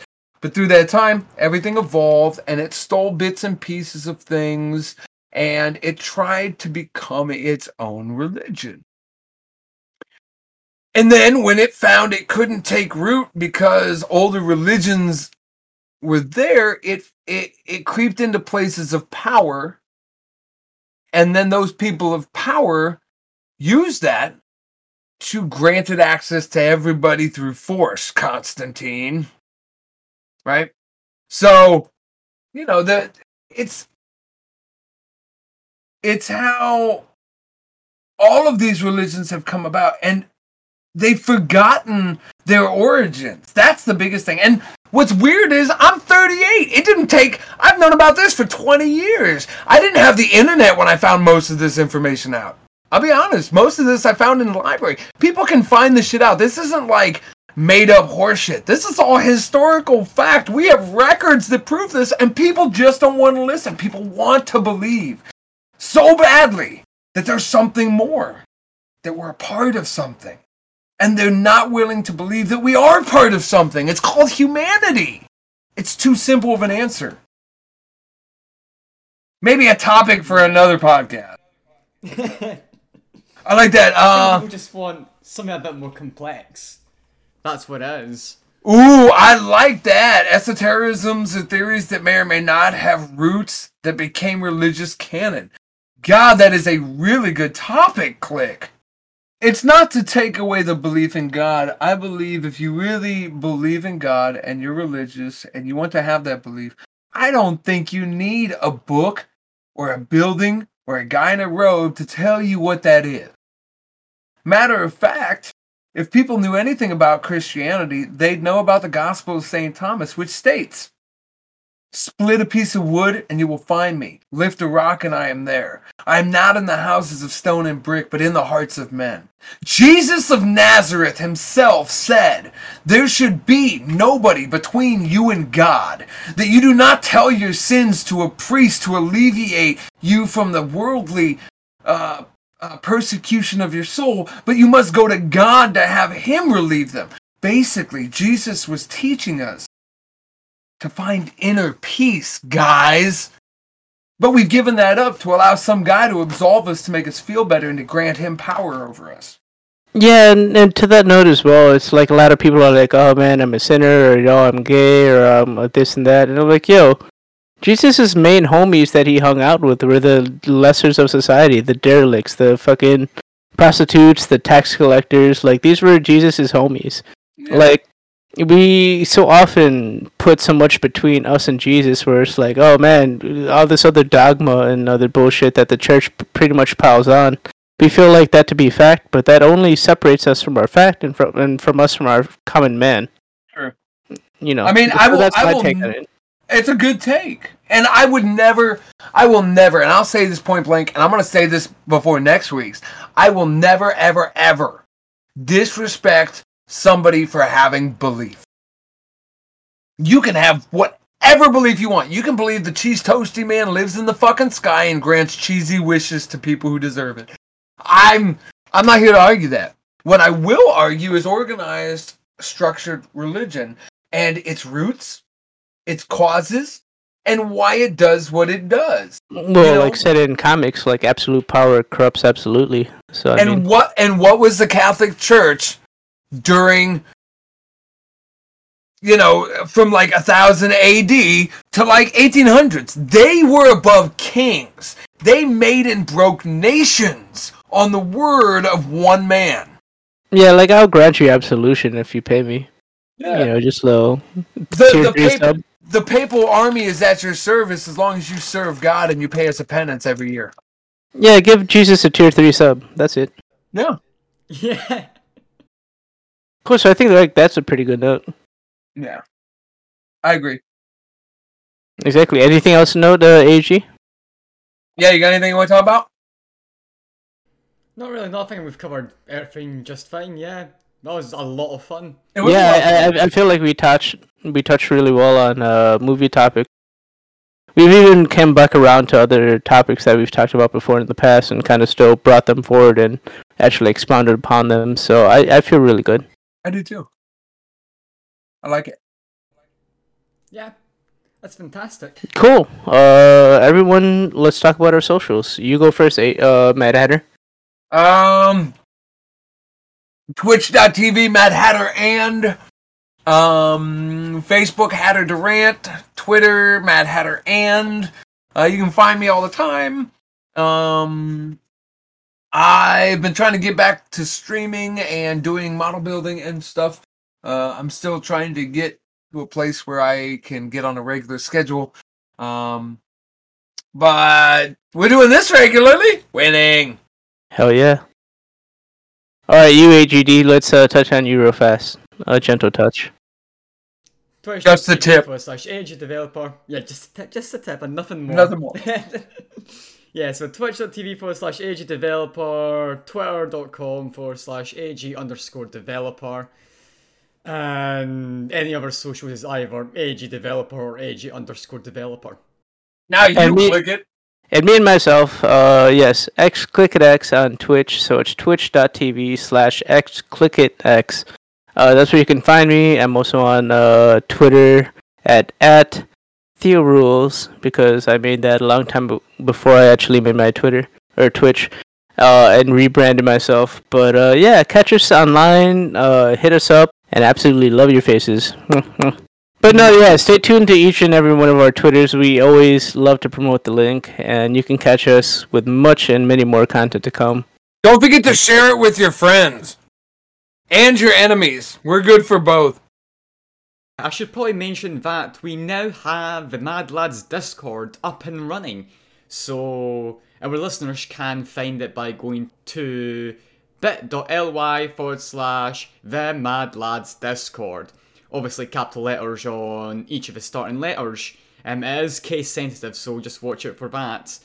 And not only that, but you can also send us a voice message where you can either tell us what you like, give your opinion on something, or anything like that. And you can do that by going to bit.ly/the Mad Lads. Again, capitals on each of the letters. Love everyone, and hope to see you all next week.